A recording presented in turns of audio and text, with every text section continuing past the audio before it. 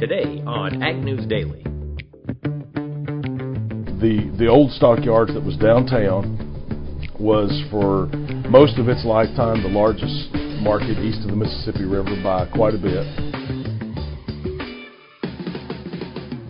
Good afternoon, ladies and gentlemen. Mike Pearson here on this Monday, October 15th. Half the month is over. Halloween is a mere 15 days away. I hope you're all ready to get dressed up as the scariest thing you can think of, which, I don't know, might be a giant pile of soybeans sitting in the rain. I don't know, depending on who you are. Or perhaps it's a field of soybeans still stuck out there in the rain or under some snow. But I am Mike Pearson. I am the host today, flying solo. Delaney is down in Lexington, Kentucky, in bluegrass country. She is working with a sponsor you've heard on our Market Monday podcast for the past couple of weeks, Barber Cattle Company. We'll have a conversation with Larry Barber here in just a little bit, talking about the cattle market, a little bit about what Barber Cattle Company does, and then we'll also get an update from a sale barn down there in bluegrass country. I believe it's the Bluegrass Sale Barn. So Delaney, even though she's kind of on a vacation, she is not working, I guess. I tell you what, my brain is a little fried today, ladies and gentlemen. I'm very sad. The Beast, my Chevy 3/4-ton truck with the 8.1-liter engine, was laid to rest today. Went to its final home up at Sandhill Auto Salvage in Tama. And, you know, it's always sad when a vehicle has to go to that, that big highway in the sky, I suppose. But the Beast was an organ donor, so if you need parts and pieces for an '01 Chevy 2500 with the 8100 series engine and the Allison transmission, give them a call up there at Sandhill, and I'm sure they can get you squared away. Although, don't call on the transmission. That's why it's in the salvage yard to begin with. The tranny went out, and that's about $6,000 to rebuild that Allison. So, yeah, tough to spend that on a 20-year-old truck.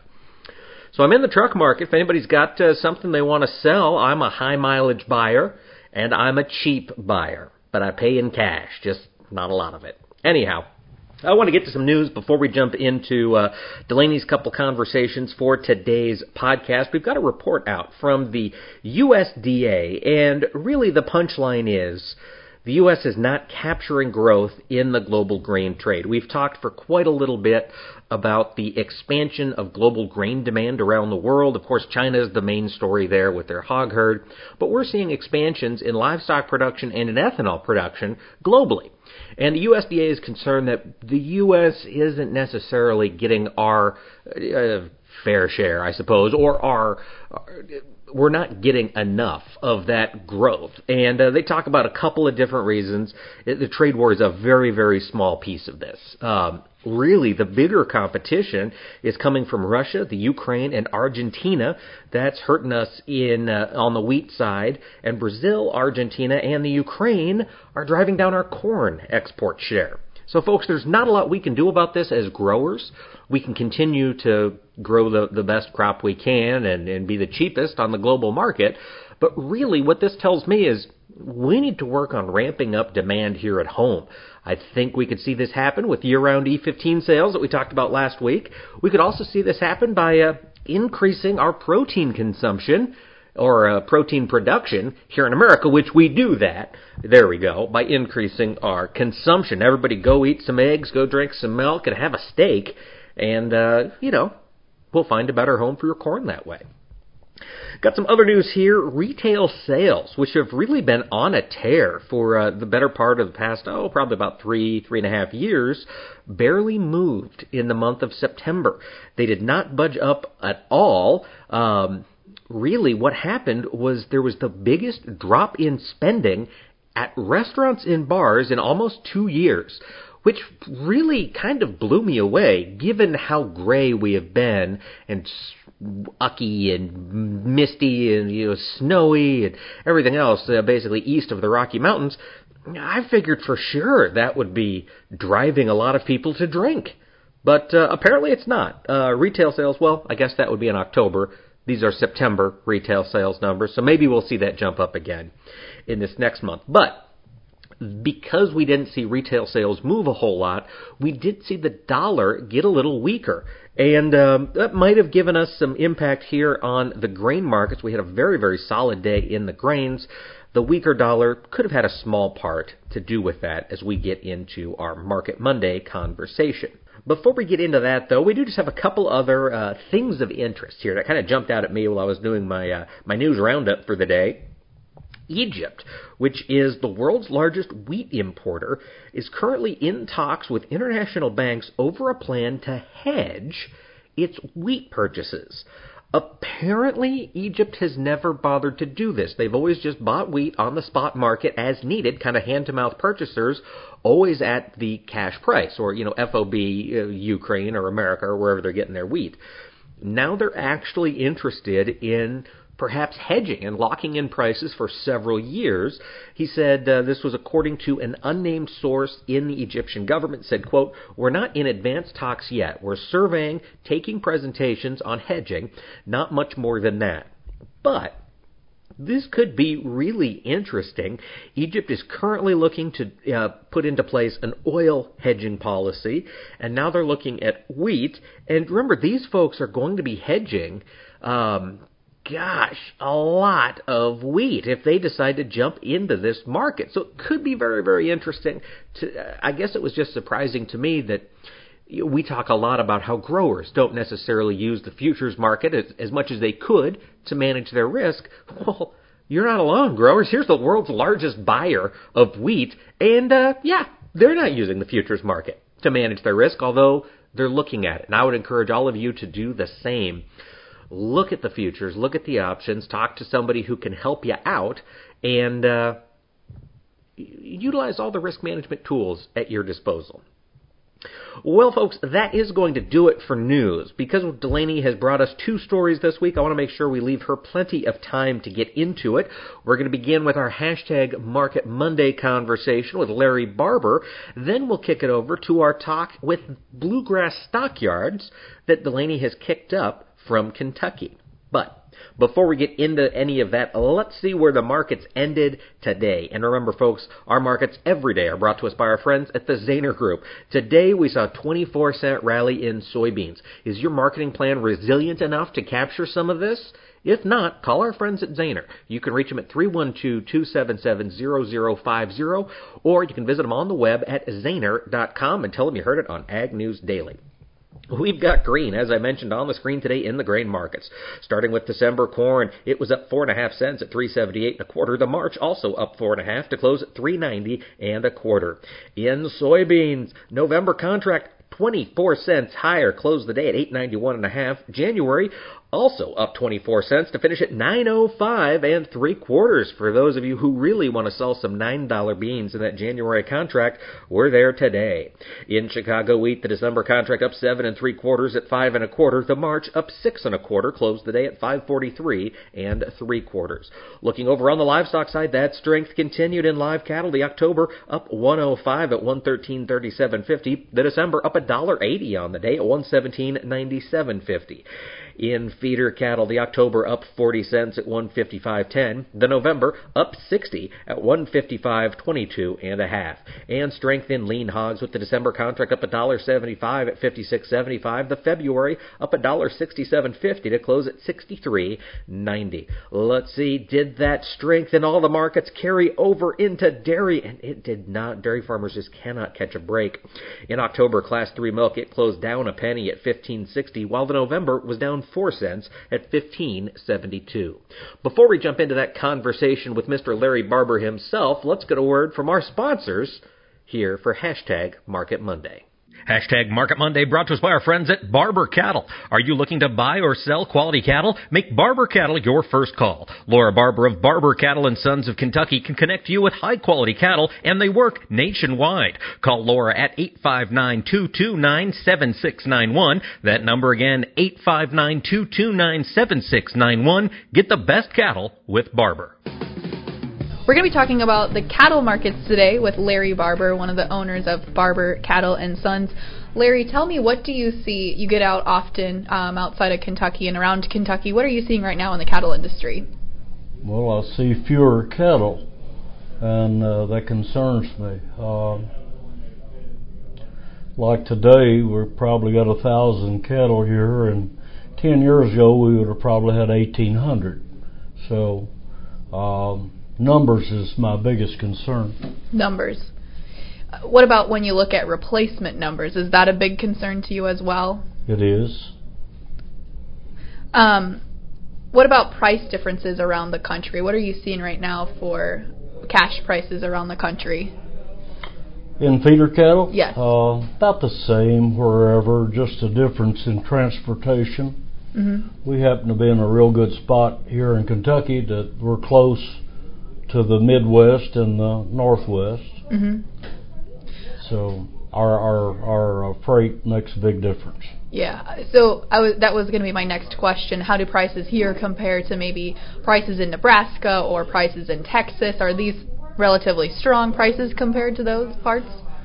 Well, your Nebraska feeder cattle are higher than ours. Even with the freight difference, they're still higher than ours. So that's one reason we have a good market in Iowa, Nebraska, and Illinois. So you operate, you're a cattle buyer here. You're buying cattle for people all across the U.S., it sounds like, really. Yeah, we do.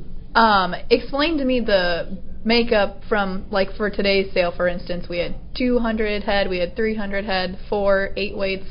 What are folks looking for the most part from you guys? Well, just for breeding, most of them looking for black cattle. Mm-hmm. To start out with, and size-wise, I mean, they're just all different kinds of people that feeds different sizes and sexes, and heifers, steers, bulls. Do you have customers that are willing to pay a higher premium for black cattle in particular? Yes, they will be from $3 to $5 higher probably than the colored cattle. Mm-hmm. Why is that? Well, they are on the Angus, like the certified premium certified, Angus? that's what I was trying to say. And, you know, they get an extra $35, $50 a head in places, not all places. Mm-hmm. And in other places, the packers just will give more for a black. Mm-hmm. Do you have a lot of packers in this part of the state? No, we have none. None.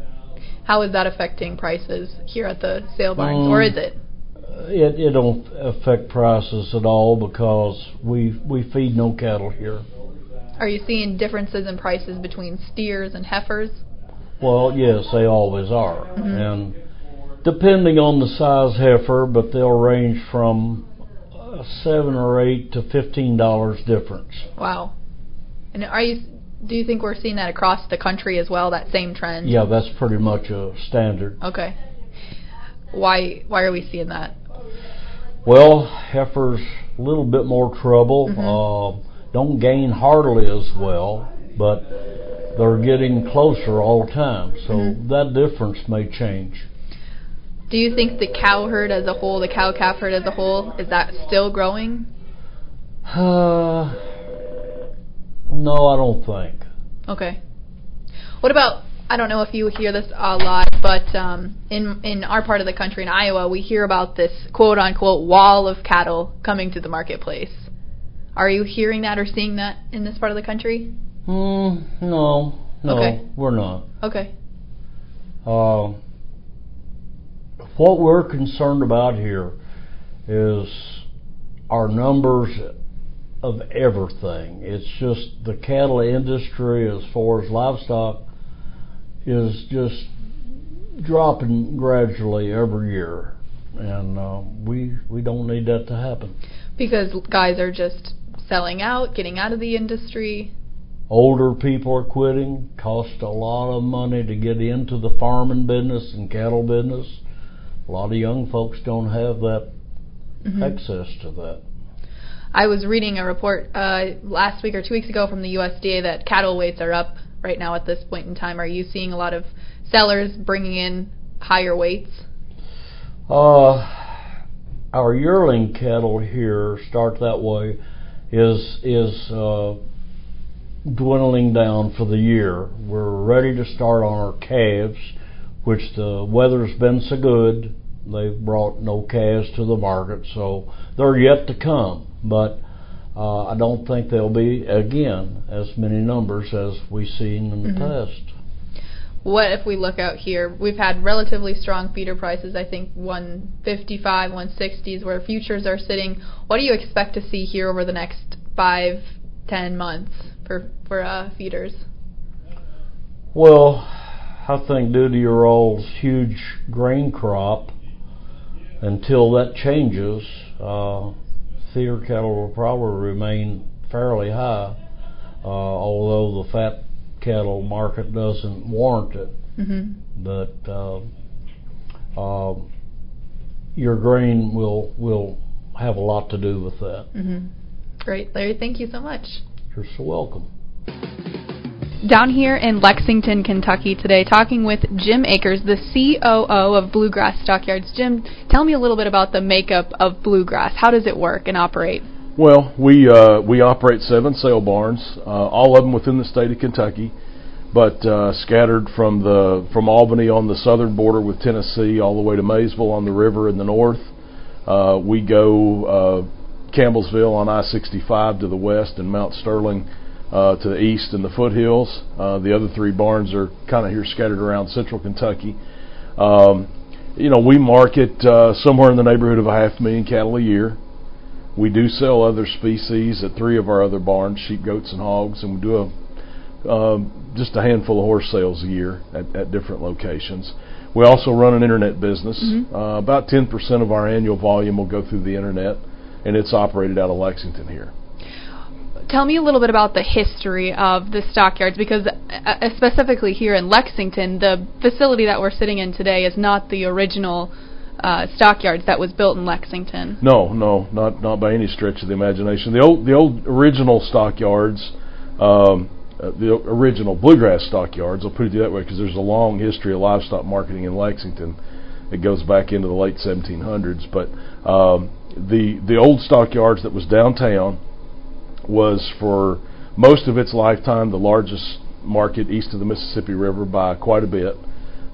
It was started in 1946 by 7 local businessmen and cattle people, livestock people, that actually broke away from an already existing stockyards on the other side of downtown.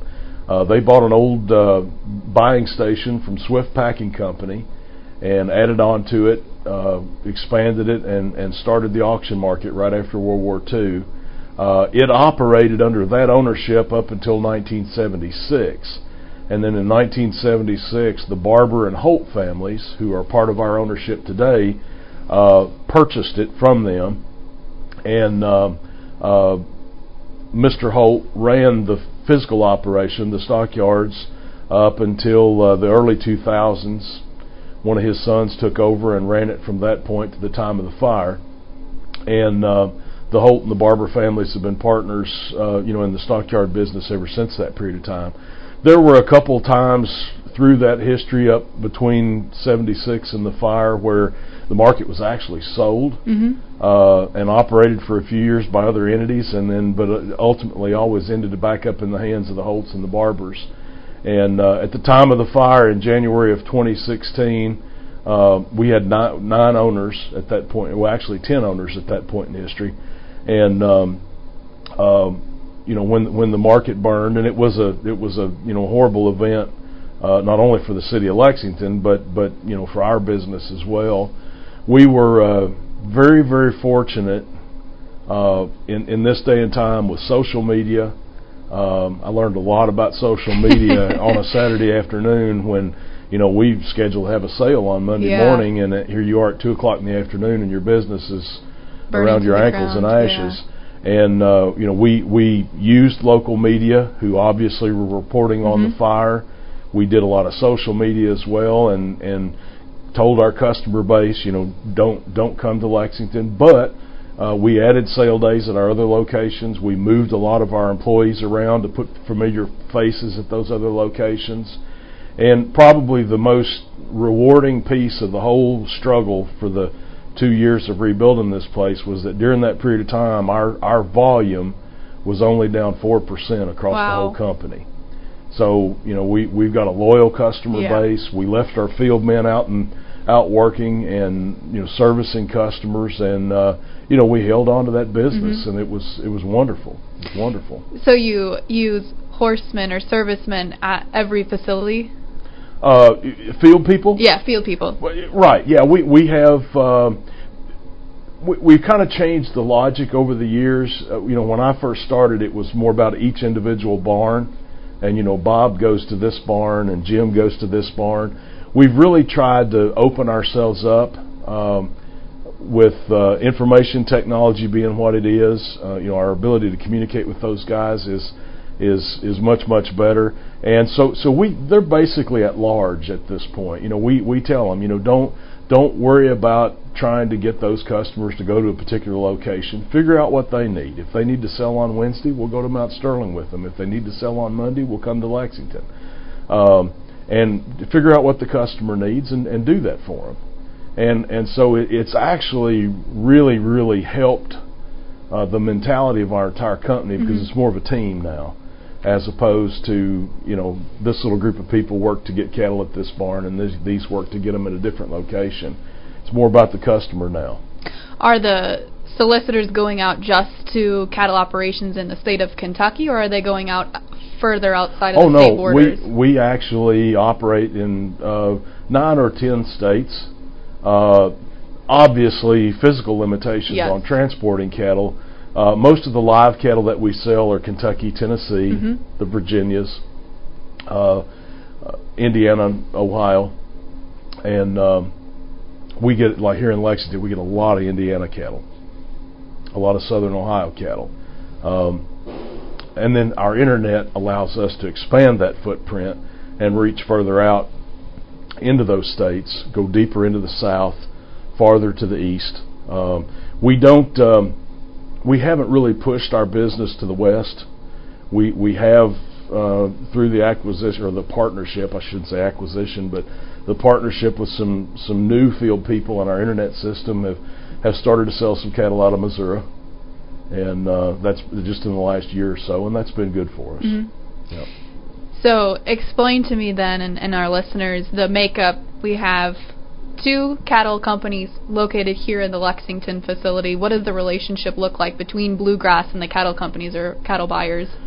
Well, this 1 acre building that sits in front of the stockyards, that's the marketplace, the BG Regional Marketplace, has got over 20 other businesses that partner with us here, retail, restaurant, service providers. We also have 2 major order buying companies that lease office space off of us. Eugene Barber and Sons on one end of the building, and then S&B Cattle Company on the other end of the building. We have the relationship between the principals of those businesses, which are very separate from the stockyards. The principals of those businesses are also shareholders in the stockyard business. They utilize this facility to yard a lot of their cattle that are coming in from other markets around the east and southeastern United States. We'll yard almost as many cattle here as we'll sell in a year's period of time. The stockyards here, how many head could they hold if they were at full capacity? At any one point in time, 3,500 to 4,000 head probably. The biggest sale day we've had here since we opened about a year ago was roughly 3,000 head, and we followed up the next day with another close to 2,000 head, plus those yardage cattle coming and going, which is a constant thing. So it was designed to handle, for the east anyway, big numbers of cattle if we needed to. Jim, when you look at other facilities like this in the industry, are there other stockyards that are this scale where you have 7 stockyards total, or have this many partners? Well, this is a very unique company. One, that you've got an order buyer population that are part owners in the stockyard operation, and about half of our ownership are order buyers, and the other half are, ironically, 2 of them are facility managers for us, and the other 2 are just big farmers. And so it's a very unique mix of ownership in this one. Our board meetings are interesting because we've basically got every perspective in the room. We've got farmers, we've got sale barn operators, and we've got order buyers.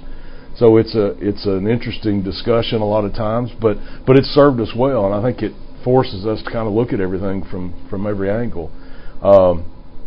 But those order buying businesses are totally separate, and everybody understands the need for it to be that way, and it's been pretty healthy for us. Mm-hmm. What about when you look at the cattle industry as a whole? What trends are you seeing right now running through your sale barns? Well, we didn't see growth in the cow herd here in our area. Like if you look at the USDA numbers, I'm not sure where all that growth took place, but it didn't happen here. We are seeing a lot of older people exit the business, dispersing a lot of cow herds. Fortunately, the better end of those cow herds, as we disperse them, are going back out. We've got a lot of young people that are either new into the business or trying to get into the business. Their business philosophy is very, very different than the older generations. They're not about owning land, building up a lot of assets. They're just about running cattle and trying to be profitable. So we're trying to constantly evolve to be able to be relevant to that changing customer base. The other thing that we see on the cow-calf side of things is, and I don't think this is certainly not unique in our part of the country, and we're probably a little bit behind the curve on this one, is, I think we're finally at that point in the industry that we've been talking about for 30 years, which is, if you've got the kind of cattle that the market demands, you're going to do very well. If you don't produce the kind of cattle that the market wants, you're in trouble. You're going to have to make some changes, or it just gets more and more difficult to market those oddball, misfit type cattle. And there's just fewer and fewer people out there willing to take a chance on them. Yeah. And so we're seeing much more interest in higher level verification programs, genetic verification, branded marketing programs, value added, however you want to call them. And we continue, and I think have a pretty good history of being innovators and bringing those programs into this part of the world, trying to make it easy for our small cow herd customer base to participate in those programs. And I think it's up to us to keep them in business. So we just had a big 2-day value-added marketing conference back in September, and we brought several of those new genetic verification programs in to talk to our customer base. Very well received, nice crowds, a lot of interest. People just trying to figure out where they fit in, moving forward. And we feel like the way, regardless of what the industry does, as long as we continue to innovate, we continue to create marketing opportunities for those producers, that they're going to stay in business. They're going to keep marketing cattle. Absolutely. But numbers are a challenge. There's no doubt about it. We've seen over the last decade our total numbers gradually decrease, as you see nationally. And I don't think that's a trend that's necessarily going to go away, because we do so much of a better job today, genetically, management, nutrition. It just doesn't take as many cattle to produce the meat that we need. Right. Which is both a good and bad problem. Well, it is. And, it creates opportunities for profitability with the individual producers. But it does create a challenge when you're in a volume business like we are, that you've got to constantly fight and scrap to find new business and hold your ground. It's really not about necessarily growing the business at this point as much as it is just maintaining a level of volume that's healthy for our business. Jim, the last thing I really wanted to talk about here, when you look at this facility, the Lexington facility, and you mentioned a couple other facilities were built out to have kind of more of a consumer face. We're here in Lexington. It's a pretty urban area. Yep. What are you guys doing to work with educational components, reaching out to consumers that are maybe a couple of generations removed from agriculture? Yeah, well, one of the big picture approach to this, and I won't take credit for that because Mr. Barber, our chairman, has talked for 15, 20 years about this vision he's had of kind of a one-stop shop, not only for our farming customers, but for the community as well. And when we created this place out here, we wanted to put a restaurant in it that was beyond what you would expect when you normally go to it's a great go to the restaurant. I've got to eat and here it's a couple really times. good. Yeah. One of the things that we made a commitment to early on in this is that we were going to keep everything local. The local food movement is huge. It's real. The local arts and crafts scene is big here in Central Kentucky. We obviously got the bourbon industry, the tobacco industry, all those things that are just signature pieces to Central Kentucky. And so we tried to bring all those in here. And we've stayed true to that local theme. We have a museum here on site where people can come in and learn about the history of the livestock marketing business, the rich history of just Central Kentucky and some of the big important players in the national livestock scene. The importation of some of the first European cattle happened, right here with Henry Clay and the Herefords and Shorthorns and a lot of other breeds of cattle that really Lexington kind of was their first home in the United States. So that's a really interesting museum, not only of the cattle industry but agriculture in general. Right across the hall from it, you've got a full-blown classroom that's staffed by a certified teacher. With we tell schools when they call about can we come do a visit at the stockyards? Well, it's not just a visit. I mean, we've got actual certified content that we can deliver to the kids while they're here. Do you want to learn about nutrition? Do you want to learn about agriculture, cattle production? Do you want it math slanted or science slanted? We can do all those things. And, we take those tours out into the barn. We want them to learn and understand where their food comes from. So much of our population today has no concept of how their food gets to them and where it comes from. So at least for a little moment in time, we've got our hands on them and we're trying to do that. We've run roughly 25,000 people through that classroom since we started last fall. So it's been very well received. That's awesome. Jim, thank you so much for your time today. You I appreciate bet. it. Glad to visit with you. Well, thank you, Delaney, for bringing us those great interviews. Listeners, Delaney will be back tomorrow. We'll both be in studio together up in Ames, cutting the podcast, so stay tuned. We will have something fantastic on it. But if you want to check out past podcasts, you can do that on our website at agnewsdaily.com. Also, be sure to bookmark the Global Ag Network website. That is our podcast network that looks like it will be launching at the end of this week. So fingers crossed on that. And of course, you can always find us and shout at us and share quality stuff with ourselves on social media. Look for Ag News Daily on Facebook and on Twitter. With that, ladies and gentlemen, I'm going to let you go.